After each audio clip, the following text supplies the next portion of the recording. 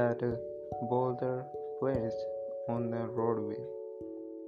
He then hid himself and watched to see if someone would move the boulder out of the way. Some of the king's wealthiest merchants and courtiers came by and simply walked around. Many people loudly blamed the king for not keeping the roads clear, but none of them did anything about getting the stone out of the way.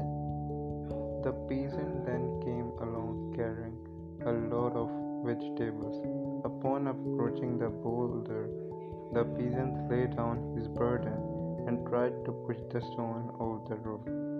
As much pushing and straining, he finally succeeded. After the peasant went back to pick up his vegetables, he noticed a purse lying in the road and where the boulder has been. The purse contained many gold coins and a note from the king explaining the gold was for the person who removed the boulder from the roadway. Moral of the story: every obstacle we come across in life gives us an opportunity to improve our circumstances, and wishes the lazy complain, the others are creating opportunities through their kind hearts, generosity, and willingness to get things done. Thank you. See you guys tomorrow.